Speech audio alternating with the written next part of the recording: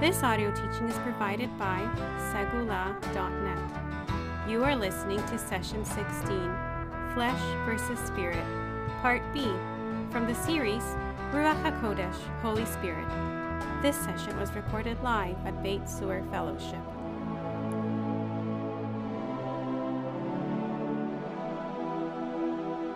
So in this session, we're looking at flesh versus spirit.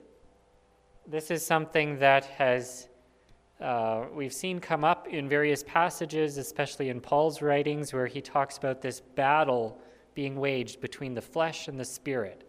And what we're asking in this session is, what exactly does that mean when Paul uses this kind of language? And how do we engage in this battle in a realistic way?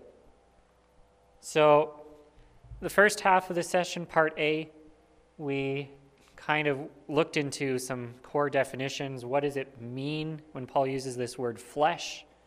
We talked a bit about that and did a bit of a rabbit trail talking about Greek dualism and comparing that with what Paul says, right? In Greek thinking, where there's the tendency to distinguish between the physical realm and the non-physical realm, and we came to the conclusion that that's not quite what the Bible has in mind when it's talking about flesh versus spirit. It's not trying to pit the physical world against the spiritual world, so to speak. And as an aside, I read an interesting essay this past week by Gordon Fee, in which he was arguing that every single time Paul uses the word pneumatikos, or related terms, meaning spiritual, right? That in English, this word spiritual can mean so many different things, right? Go and ask someone on the street, are you into spirituality? You know, someone might say, oh, I'm a spiritual person, but they don't want to go anywhere near a Bible, right? Because that's, in English, the word spiritual and the Bible don't necessarily go together. There's lots of different spirits out there that people are into, right? Not just God's spirit. So what Gordon Fee is arguing is that every single time Paul uses this term, spiritual, he's talking about the Spirit of God. He's talking about the Holy Spirit, right? It's not just spirituality as this thing about connecting with the transcendent out there somewhere. No, in Scripture, the language is very specific. So one example, I liked this example that he brought up, and I'll look at it just to kind of frame what we're talking about here. 1 Corinthians chapter 2.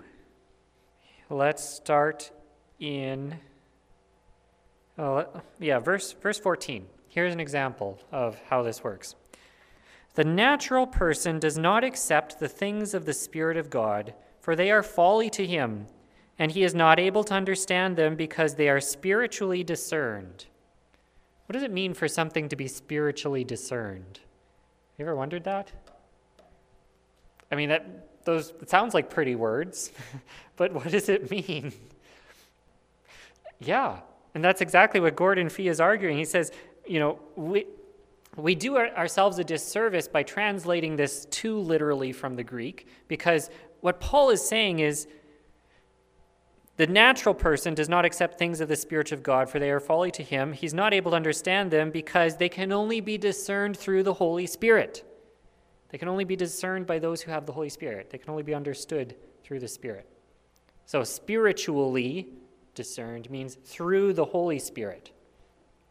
So, yeah. Anyway, that's just an example. But again, the point is that when Paul uses this term spirit, when he uses the term spiritually, all these different things, he's talking about the Spirit of God. He's not talking about the non-physical realm as opposed to the physical realm. He's not talking about, my human spirit as being opposed to my human flesh. he's talking about the Spirit of God. We're going to jump on that in this session. Jump off of that, I should say. Today, what I want to focus on is Romans chapter 7. We'll look at a few related passages, but that's going to be the bulk of what we'll talk about today is Romans 7. And then from that, we're going to discuss some of the different models of spirituality that are out there. We'll talk about the rabbinic Yetzer Hara versus the Yetzer HaTov, and different streams within Christianity, Reformed spirituality versus Wesleyan spirituality versus Keswick spirituality, things like that. But we're gonna start by looking at Romans chapter 7. So if you have your Bible, turn to Romans 7, and we're going to start. Let's start in verse 13. Romans 7:13. Paul says, "Did that which is good then bring death to me? By no means." We're jumping in the middle of a conversation, of course, but we'll try and make sense of it as best we can, going on from here. Let's start in verse 14, actually. We'll go from 14 to the end of the chapter. "For we know that the Torah is spiritual, but I am..." So what does that word spiritual mean? Is Paul saying the Torah is non-physical? Metaphysical?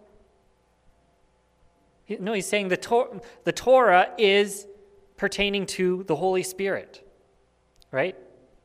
The Torah is spiritual. But what am I? He says, I am of the flesh, sold under sin. So this is this battle, spirit versus flesh, right? Which side is the Torah on? Side of the Spirit. Which side am I on? Side of the flesh, right? And it's a battle between them. Let's go on. So we know that the Torah is spiritual, but I am of the flesh, sold under sin. For I do not understand my own actions, for I do not do what I want, but I do the very thing I hate. Now if I do what I do not want, I agree with the law, with the Torah, that it is good. So now it is no longer I who do it, but sin that dwells within me. For I know that nothing good dwells in me, that is, in my flesh. For I have the desire to do what is right, but not the ability to carry it out. For I do not do the good I want, but the evil I do not want is what I keep on doing. Now if I do what I do not want, it is no longer I who do it, but sin that dwells within me. So I find it to be a law, a nomos, a Torah, that when I want to do right, evil lies close at hand. For I delight in the Torah of God in my inner being, but I see in my members another law waging war against the law of my mind and making me captive to the law of sin that dwells in my members. Wretched man that I am, who will deliver me from this body of death? Thanks be to God through Yeshua Messiah our Lord. So then I myself serve the Torah of God with my mind, but with my flesh I serve the law of sin. A couple interesting things. Hopefully we'll tease some of these out a little later in this session. But one thing I just wanted to point out here is notice that Paul, who's talking, uses this word ego. It's where we get the word ego, right? I. It's the Greek word for I, me. The ego is divided, and the Torah is divided. There's two different Torahs he's talking about in this passage, right? The Torah of God and the Torah of sin and death. And then there's the me that wants to follow God, and then there's the me that keeps doing the opposite. So there's a divided Torah and a divided ego in this passage. Anyway, we'll talk a bit more about that in a second. This is an interesting passage. I wrote a paper on this, when was that, 2 years ago? Something like that. I discovered, first of all, the book of Romans is probably the most commented on piece of literature in Western civilization. Secondly, Romans chapter 7 is probably one of the most commented on passages out of the book of Romans. So this is like the darkest, thorniest part of the thicket when it comes to Pauline theology. What is Paul talking about in this passage, right? Is Paul describing his own experience, his present experience as he's writing this? Or is he describing the experience of someone else? Or maybe his past? This is how he felt before? Is it hypothetical? Is it literal? Is it what, right? Like what's he doing here? He doesn't say. He says, I myself. So you would think that would include Paul. But there are scholars who argue it. No, it doesn't. Paul is using a figure of speech, personification, where he's personifying someone else. And that's what's common in Greek literature. I'm not going to get into all those weeds, but I do have a couple questions that arise from this. What does this passage mean for us in our spiritual walk? What does it mean? Does it mean that it's normal to struggle with sin for believers? Or is Paul saying, no, this is the way it used to be, but you should get past this? There are three main categories of interpretation of this passage. First category, Paul is describing his own present experience as a mature believer. So in this category of thinking, Paul just talks about, I want to do what's right, but I keep doing evil. That's just the way life is. All believers experience that. How many people can relate to what Paul says here? I think we can all relate, right? Another interpretation is that Paul is describing the experience of an unbeliever who has not yet been set free from sin. This is the cry of someone who has not received God's Spirit, who has not accepted Yeshua, and is struggling to try and do what is right, but they just can't do it. And then at the end, he says, who's going to deliver me? Well, the answer is Yeshua. Yeshua can deliver me. And when you accept Yeshua, you get delivered from this debilitating cycle of failure and become redeemed. That's the second interpretation.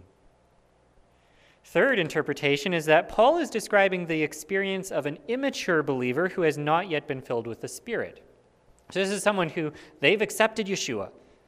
They've asked him into their heart. He's their personal Savior, but they're still missing something in their spirituality. They haven't yet been filled with the Spirit. They haven't yet received the baptism of the Holy Spirit so that they can live a life of victory over sin. What do we think? Should we expect mature believers to continue to struggle with sin? Or is that struggle something we can and should decisively overcome through the power of the Spirit? And what role does the Torah play in all this whole process? So these are the questions we're tackling today.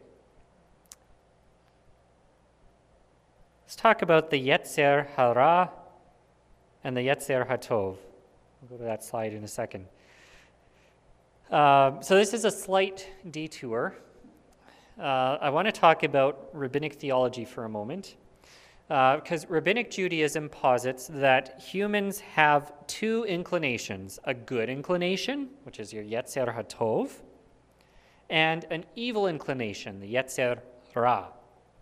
Yetzer can be loosely translated as inclination, right? Humans have this desire to do good and this desire to do evil, and they're waging war against each other.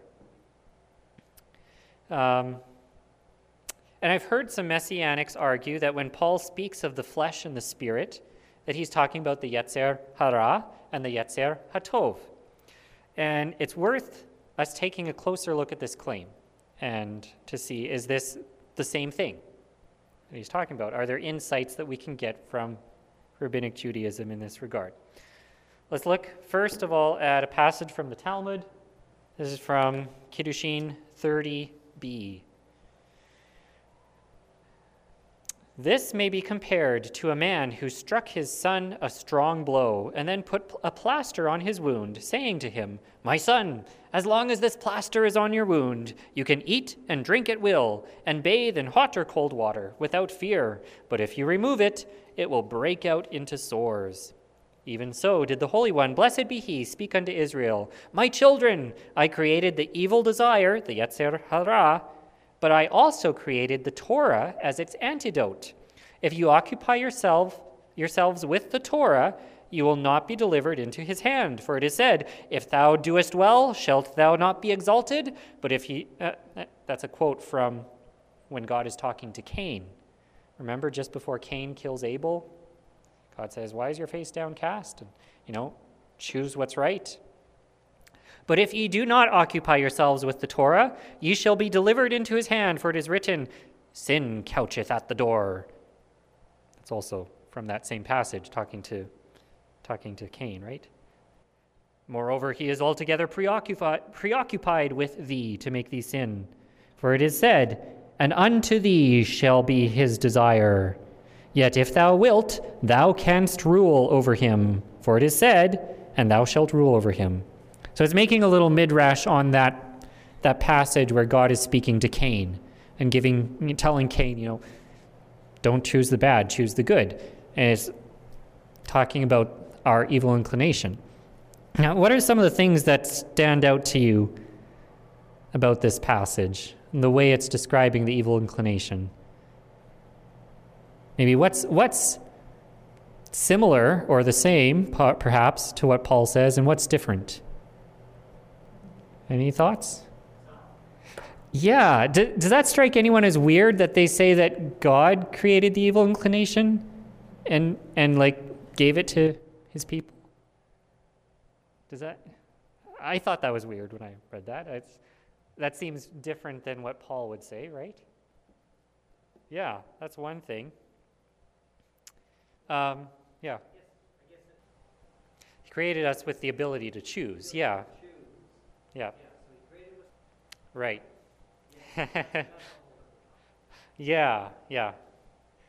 So does creating us with the ability to choose imply that God created a sinful inclination within humans?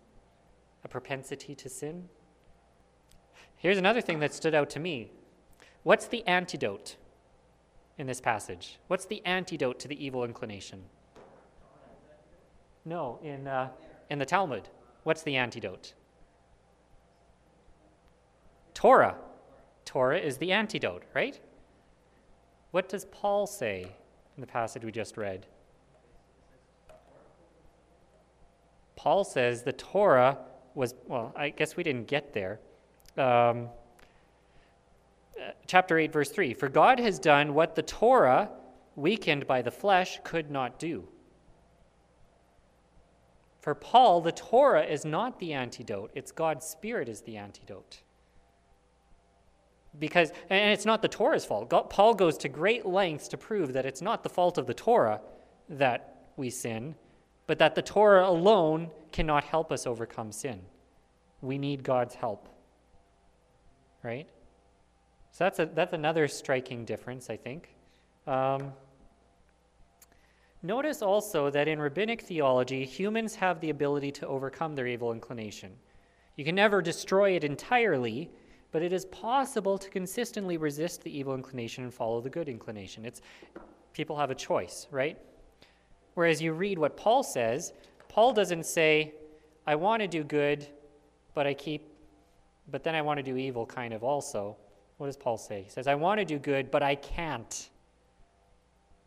Paul's not describing a battle where he sometimes wins and sometimes loses. He's describing a situation where despite all his best intentions, despite choosing to do good, he keeps doing evil.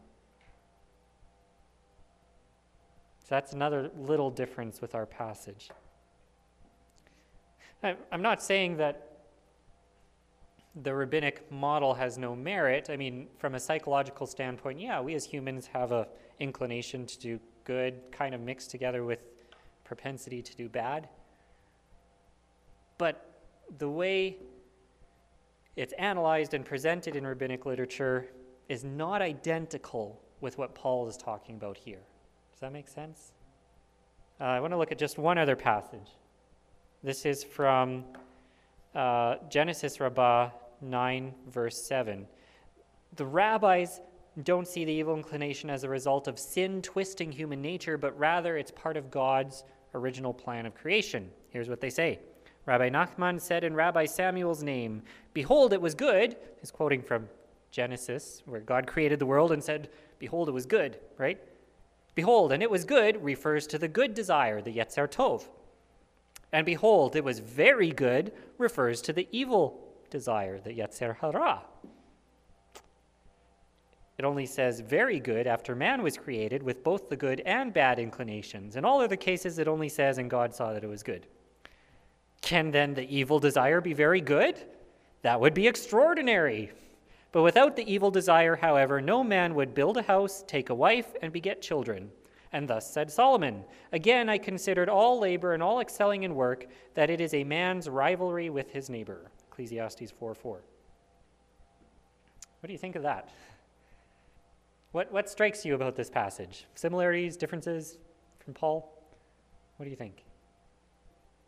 Yeah, that's a good way of putting it. This is what this rabbinic model is more like a psychological analysis of human nature. Rather than, what Paul is presenting is the spiritual dynamics of salvation and being redeemed through Messiah. Yeah, that's good. Is it weird to think of identifying very good with the evil inclination? I think that's kind of weird. Yeah. Of course, that happened later in the story, not when God said it was very good.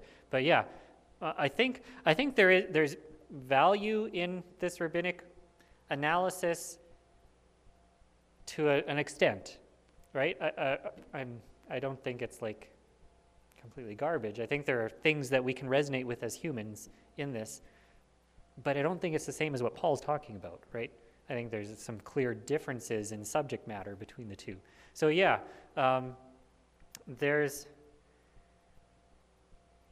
to what extent does God giving us free choice mean that he instilled within us this evil inclination? Well, a big difference between this discussion, the rabbinic discussion, and Paul's approach to the topic is that Paul sees humans choosing to sin as distorting the entire picture, right?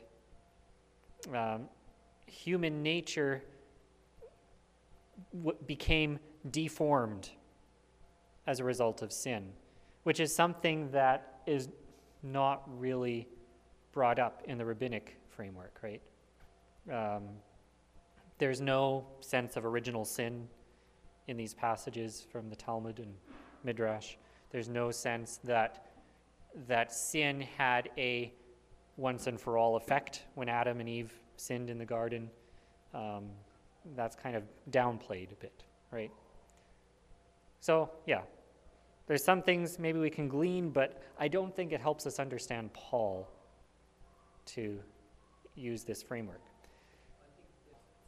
Yeah, and that's Paul goes through that in chapter 5 and earlier in chapter 7. We didn't read those passages. But for Paul, definitely it's like the commandment came and sin sprang to life and I died. So there's something about defining sin that pushes someone, that makes sin come alive, right? He even says that in chapter 5, before sin was indeed in the world before the Torah was given, but sin is not counted where there is no law, no Torah So it's you don't have a definition of sin, right? How can you say, oh, that's sin, what you did there? How can you say it's wrong for someone to marry their sister when God hasn't revealed that as a commandment yet, right? Yeah. So there are some there's some overlap for sure, but overall, when Paul is talking about the flesh and the spirit, he's not talking about two natures within me, a desire to do good and a desire to do bad. It seems like for Paul, in Paul's theology, yes, there's this struggle between a desire to do good and a propensity towards evil, but this is a struggle in which we as humans are hopelessly doomed in our struggle. Our own effort will not overcome it. Torah by itself will not overcome it, right? Because, and it's not because there's anything wrong with Torah, but because we as humans are corrupted by sin and unable to attain to God's good and holy and righteous Torah. All right, let's move on here. So, I'm suggesting that the Yetzer Hara and Yetzer HaTov is not the best framework for understanding what Paul's saying here. What are some of the main options for understanding Paul here? Well, J.I. Packer suggests three main views on Romans 7. And this is similar to what I already shared. First, the first one he identifies as the Augustinian model, Reformed Calvinistic model, in which Romans 7 is describing Paul's present experience as a mature believer.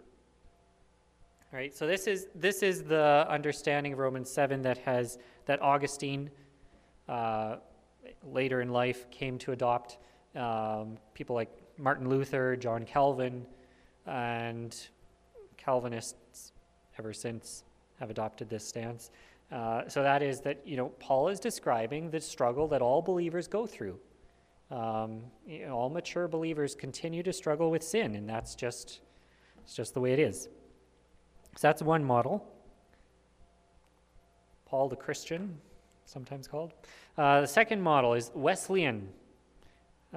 Christian perfectionism, Romans 7, as Paul the unbeliever. So John Wesley, in concert with a lot of the early church fathers before Augustine, argues that Paul is describing the experience of someone who is not yet a believer. When you're not a believer, you strive to do good, but you just can't. Whereas after you accept Yeshua, you can do good if you choose to. You still struggle, but you can actually choose to do what's right, and you can actually do it. Right? So that's Wesley's view. And a lot of holiness movement kind of carried that on, Methodism. Third model, Keswick, what J.I. Packer calls the Keswick model, Keswick holiness. Romans 7, as Paul, the unfilled Christian. He hasn't yet had the baptism of the Holy Spirit. Right? So a lot of Pentecostal and similar holiness movement views would take this approach to the passage.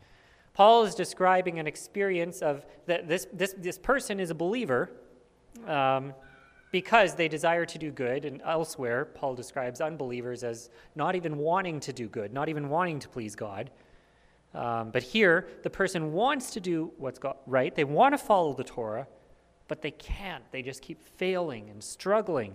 And then, the next chapter says, therefore, the law of the Spirit of life has set you free from the law of sin and death. The Holy Spirit comes along and fills you and enables you to walk in obedience to God. What do we think? Which one is right? Well, there's two things about this. One is it possible for Paul to be describing someone else. Even though he says I, he's using the first person, I do this, I do that. Is it possible that he's describing someone other than himself, or maybe himself in the past? Why would he use present tense if he's describing the past? Here's what J.I. Packer, I like this quote, he says, "The idea that Paul, despite his shift from the plural we, denoting all Christians, to the first person singular, verse 14, is yet describing an experience which, so far as he is concerned, is purely hypothetical and imaginary. The idea, that is, that the emphatic I, ego, or avtos ego, I myself, means not I at all, but you or someone else, and that the spontaneous outcry, 'Wretched man that I am,' was one that he had never himself uttered, seems altogether too artificial and theatrical to be treated as a serious option." He's got a point, right? But despite that, a lot of scholars have treated it as a serious option and come up with various ways of doing so. To be honest,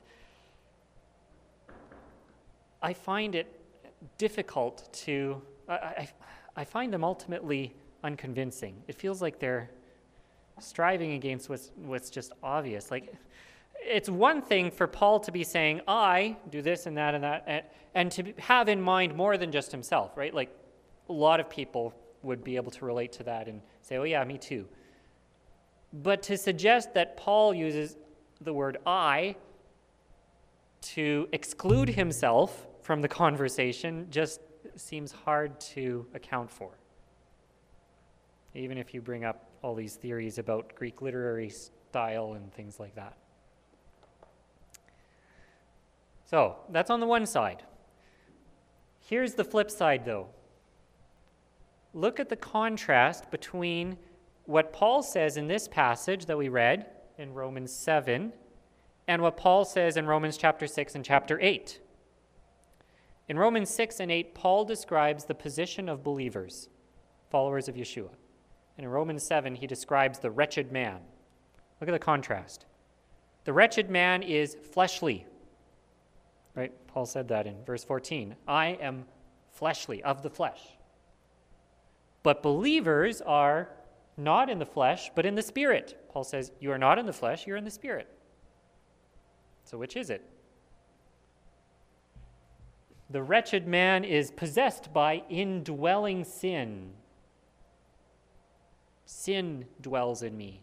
Nothing good is in me, just sin is in me. Whereas believers have God's Spirit dwelling in us. Having nothing good dwelling in me versus God's Spirit. Sold as a slave to sin versus we're no longer enslaved to sin. Right? So the wretched man says, I'm sold as a slave to sin. But elsewhere, Paul says, we're not slaves to sin anymore. Held captive by the law of sin and the body of death versus sin has no dominion over you. We've been set free from sin. So which is it? Are we held captive to sin or are we set free from it? What do you think? I find these two things difficult to reconcile. On the one hand, it's hard to ignore the fact that Paul's speaking in the first person in the present tense, I do this, I do that. On the other hand, it's hard to escape the contrast that Paul is painting between this picture of the wretched man and the true status that we have as followers of Yeshua. There's an intentional contrast that comes up, right? Especially when you get into, we didn't read much into chapter 8, but, to me the contrast is too great to ignore. So, kind of to tie these loose ends together, I'm arguing, I would argue that Paul is describing himself. He is speaking truthfully of his own experience, but he's not describing a situation that we should consider normative. He's not describing how, the model that we should attempt to live up to. It's like a lot of people who take the first option, we go back to of those three options, a lot of people who take the mature Christian option, that Paul is writing as a mature Christian here, and that's how mature. A lot of times it's like, oh, well, Paul struggled with sin, so I feel better about myself. Look how much Paul struggled. Makes me not feel so bad. And miss the contrast that Paul is trying to paint here. On the flip side, I think a lot of people who take the other two positions have a head in the sand approach to the fact that we do still continue to struggle with sin as mature believers. The fight's never over. It's an ongoing battle. And this is one of the ways in which I personally find Keswick spirituality to be deficient. The idea with Keswick holiness, sanctification kind of thinking is that you just have to let go and let God. You try and do it in your own strength, you'll fail. Therefore, stop trying. Let God do it instead, and it'll just happen. And is that really the best advice? Paul tells us to put on the armor of God, to, get ready for a fight. Paul doesn't tell us to just sit back and we're in the bleachers watching God fight it all for us. We're in the arena too, and God's helping us there, but, we're in the heat of it. I think it's easy. You know what? People today want everything now. I want to be patient now, right? I want to be holy now. I don't want to wait. It's this fast food kind of spirituality. If only I could have this amazing spiritual encounter that, boom, then I'm changed, and I don't have to worry about it anymore. I don't have to fight this battle anymore. But I'm not convinced that that's a healthy spirituality, and I don't think that that's what Paul is describing here. So that's my suggestion as to how we ought to interpret this, that Paul is painting a contrast. He's saying, but he's speaking honestly when he says, I do this. He's speaking honestly, but this is not meant to be the end of the story. There is victory that's possible, but it's a cooperative effort between us and God's Spirit. And I want to look at two other passages that'll hopefully help to say this same thing. There's a lot of parallels between this passage from Romans that we've been looking at and Galatians chapter 5, if you want to turn there, if you have your Bible handy. Galatians 5, let's start in verse 16. Paul says, "But I say, walk by the Spirit, and you will not gratify the desires of the flesh." Here we've got that contrast, spirit versus flesh. "For the desires of the flesh are against the Spirit, for these are opposed to each other, to keep you from doing the things you want to do. But if you are led by the Spirit, you are not under the Torah's condemnation."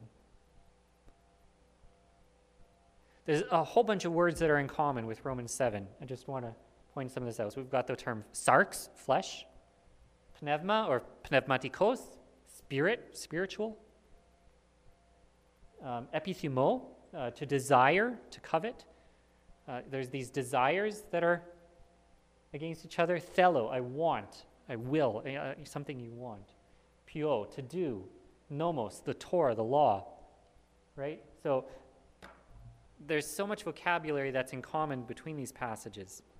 In both Galatians 5 and in Romans chapter 6 to 8, really, Paul conveys the teaching that sin has been put to death in us as a decisive fact through the Messiah, and yet the practical outworking of that spiritual reality is an imperative incumbent upon us. It's up to us to put sin to death, even though it has already been put to death in Messiah.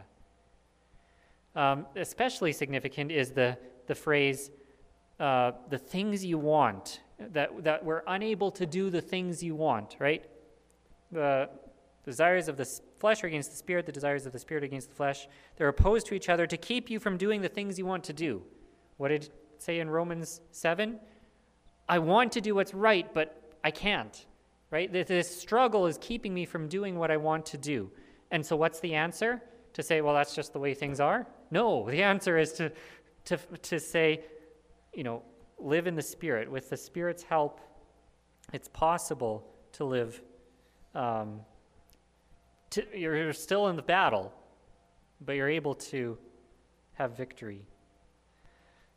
The other passage I want to look at is Colossians 3. I won't spend a lot of time on this, but it says kind of the same thing. It doesn't use a lot of the same words like Galatians does, but I think you'll see it's a similar message. We'll read Colossians 3, verse 5. Put to death, therefore, what is earthly in you. He uses the term earthly, but I think it's similar to when Paul elsewhere uses the term fleshly, like in Romans. So put to death. We're supposed to put it to death. It's not a job that's ever finished this side of eternity, this side of Yeshua's coming, but it's an obligation for us nonetheless to keep doing this. Skip down to verse 9. Do not lie to one another, seeing that you have put off the old self with its practices, and have put on the new self, which is being renewed in knowledge after the image of its creator. So there's this contrast between the spiritual reality of being dead to sin through Messiah and the necessary injunction to live that out by putting sin to death. I'm going to argue that in our spiritual walk, there's two major pitfalls that we need to avoid. One is the idea that we should consign ourselves to a losing battle with sin. And the other is the idea that we will ever, in this lifetime, reach a position of guaranteed success over sin. And I think that when properly understood, Romans gives no ground for either of these two things. Both, you look at the broader context of Romans and other parallel passages that we've looked at, support the idea that while our status in Messiah takes us out of the realm of sin and death, it is still imperative upon us to live out that reality. And even if the full attainment is not possible in this life, we are nonetheless to strive for perfection, as Paul states elsewhere. Philippians 3, 12-14. Not that I have already arrived or am already perfected, but I press on to make it my own, because Messiah Yeshua has made me his own. Brothers, I do not consider that I have made it my own, but one thing I do, forgetting what lies behind and straining forward to what lies ahead, I press on toward the goal for the prize of the upward call of God in Messiah Yeshua. I think those are really inspiring words, right? We're never going to arrive, but we constantly strive for it. But Paul is not opposed to effort here. There's an interesting quote I read this past week. God's grace is not opposed to human effort. God's grace is opposed to earning. Right? Nothing we can do can earn our salvation, can earn right standing with God. But that doesn't mean we just sit on the sidelines and do nothing, twiddling our thumbs. Paul talks about striving here, and it's a good striving, right? Within God's grace, there is room for human effort. One more passage. Romans 8:13.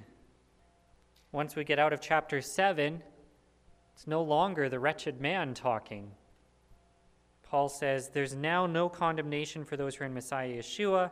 We've been set free through the Spirit. He goes on and down to verse 13. He says,